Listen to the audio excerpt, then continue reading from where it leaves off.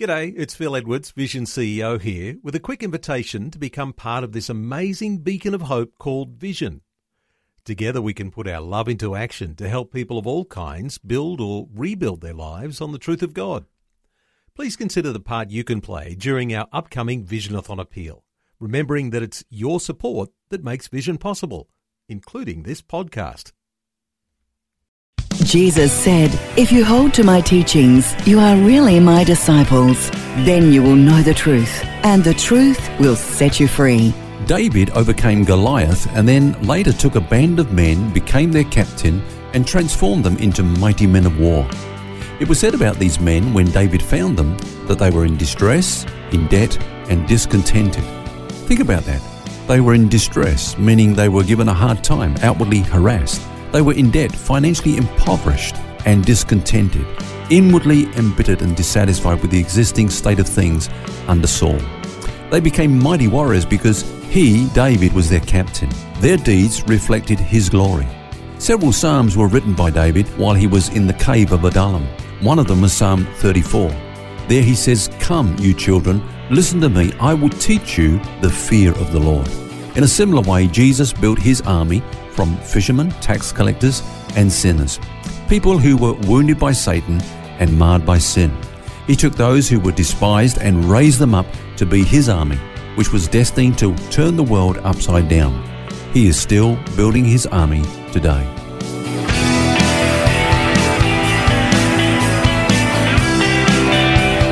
This is Set Free with Ken Legg. And thanks for joining us, Phil, here, along with author and pastor Ken Legg. And our subject this week has an interesting title, Saints Punching Above Their Weight. Now, yesterday we looked at how David's victory over Goliath is a picture of Jesus' great triumph over Satan at the cross. But then we see that David took a handful of dejected men and built them into a great army. And that's exactly what Jesus is doing with us. And I guess, Ken, in many ways, we might be like they were, in distress, in debt, and discontented. Yeah, well, let's look at these men. The first one was Adino the Eznite. Interesting name. Now, he's described as he who sat in the seat. Now, to sit in the seat is a term meaning to occupy a position. And the first thing about spiritual warfare, I believe, is we need to know our position. We are positioned in Christ. We have a saying in our ministry, it's not your condition that determines your position, but knowing your position will determine your condition. So the first lesson of spiritual warfare is you need to be clear about your position before you go into battle. Who are you? And who are you in relation to the enemy that you're facing? Are you inferior to him or are you superior? Are you punching above your weight? And the only thing that will help you to answer that question correctly is the truth concerning your position. Now, just as Adino sat in the seat, we are seated with Christ. Phil, I don't know if you're aware of that book by Watchman Nee, Sit, Walk, Stand, based upon the letter to the Ephesians of Paul. And, there's three parts there. First of all, we're seated with Christ. Then we can walk that out. Our position becomes a daily walk, and then we can stand before the enemy. But it begins by knowing that we're seated with Christ. But the stand part is all about warfare, isn't it? It's about us standing against the enemy. Like you say, before we get to standing or even walking, we've got to understand what it means to be seated with Christ, because that's actually where the victory is, not the standing so much. It's knowing who Christ is and our relationship to him. Yes, in fact, the term in Christ or its equivalent is found over 150 times in the New Testament. In fact, it was Jesus who first taught that the new relationship which believers would have with him in this age is one of being in Christ. He said, "In that day you will know that I am in the Father, and you are in me, and I in you." So when we come to faith in Christ, we're incorporated into him in every aspect of his redemptive career. We died to who we were when he died. We died with him. We were buried with him, and we've been raised to newness of life with him. And now we're seated with him in the heavenly places in Christ Jesus. We are the body of Christ. We're not like a body. Sometimes you hear people say we're like the body. No, we are the body of Christ. He's the head, and we're the body, as the body can't be separated from the head, so we can't be detached from him. We are the fullness of him that fills all in all. So it just reinforces the fact that we need to know our position if we're going to engage in the spiritual warfare that we are in. Absolutely. In fact, one of the important things about our position, Phil, is that it's actually a change of position. we're not in the position that we were before we came into Christ. Paul says that he has delivered us from the power of darkness. That's where we were. And he's translated us into the kingdom of the Son of his love. So we've come out of one position and we've come into another. Paul put it this way when he was speaking before King Agrippa. He said that he had been sent to open the eyes of the Gentiles, to turn them from darkness to light and from the power of Satan to God. So that's the change of position. We've been relocated. We've been taken out of darkness.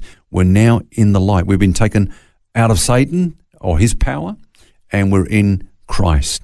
So to be in Christ means that we're empowered with all the resources that he has. And Paul said, be strong in the Lord. Yeah. How do we do that? Well, notice, Phil, that he said, be strong in the Lord, not strong for the Lord. There's a lot of Christians trying to be tough for Jesus. Actually, we're not told to be strong for him, to put our best foot forward and to try our hardest. That's what that means.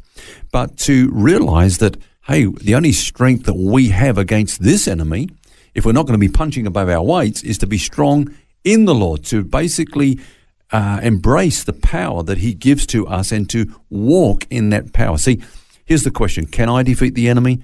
Answer, no. But did Christ overcome Satan? Yes, he did. Now, does Christ live in me? Yes, he does. So therefore, we're not fighting for him, but he's manifesting his victory through us.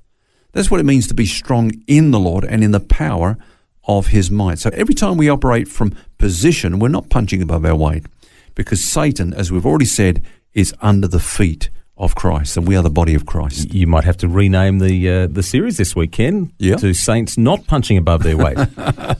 Because it's not us, it's actually him who's doing it. Exactly, yeah. Yeah. It's a great thing when you get your head around it. Any final thoughts before we close off today? Yeah, I think the key to victory over the enemy is to remember that Satan has already been defeated. I think some people fail to realize that. They talk in terms of almost like they've got to win the war. They've got to fight the fight. They've got to pull it off, No, we're not working, towards victory, but from it. It was accomplished for us at the cross 2,000 years ago. So our position, as you said earlier on, is to stand in Christ. Sit, walk, stand in Christ. We might not always feel victorious, got nothing to do with feeling. The fact is the battle has been fought and won. Oh, but that's hard sometimes, Ken. It is. We operate in a world of feelings. That's where we are. Yeah. But we need to realize that it's not about that. That's right. John says this is the victory that overcomes the world, even our faith. And Paul says to fight the good fight of faith. Now, I don't know about you, Phil, but I like only fighting a good fight. And a good fight is the one you're going to win. That's a good fight. Yeah. And we're going to win because we've won in Christ. The victory has already been accomplished and we have won. That's why Paul then goes on to say that we've got to put on the whole armor of God. Do you remember when David tried to put on the armor of Saul? Now, that's a picture of trying to put on our own armor. Yep. The armor of flesh. Saul fit. He couldn't move. It was too big. It was too heavy. Could hardly stand up, could he? Yeah. So he took that off and trusted God, went out against the enemy in the power and the might of God, because, the devil not the devil, but Goliath taunted him and says, you think you are coming out against me? And David said, you come out against me with a spear and a sword and a shield, but I come out against you in the name of the Lord. So he stripped himself of that armor of the flesh, Saul's armor, but he went out in the name of the Lord. And that's where his victory was. He got a wonderful victory because he didn't stand alone, but God was with him. Such a great picture when you think about it, because we often try to put on the things ourselves that naturally you would think you need to go into battle. In this case, physical armor. Yeah. But it actually was more restrictive to him than helpful. And it was when he then took all that off and just trusted in God and stood in the position that he had in God that he actually got the victory. Yeah. And so, it is the armor of God. I remember once preaching in the Philippines, and by the time I'd finished teaching this series on the armor of God, the pastor said to me, he said, that's amazing. I've always understood it in terms of my ability. Like, for example, the breastplate of righteousness, it's me being as righteous as I can. But no, it's the armor of God. We receive his righteousness and we're able to stand against the enemy.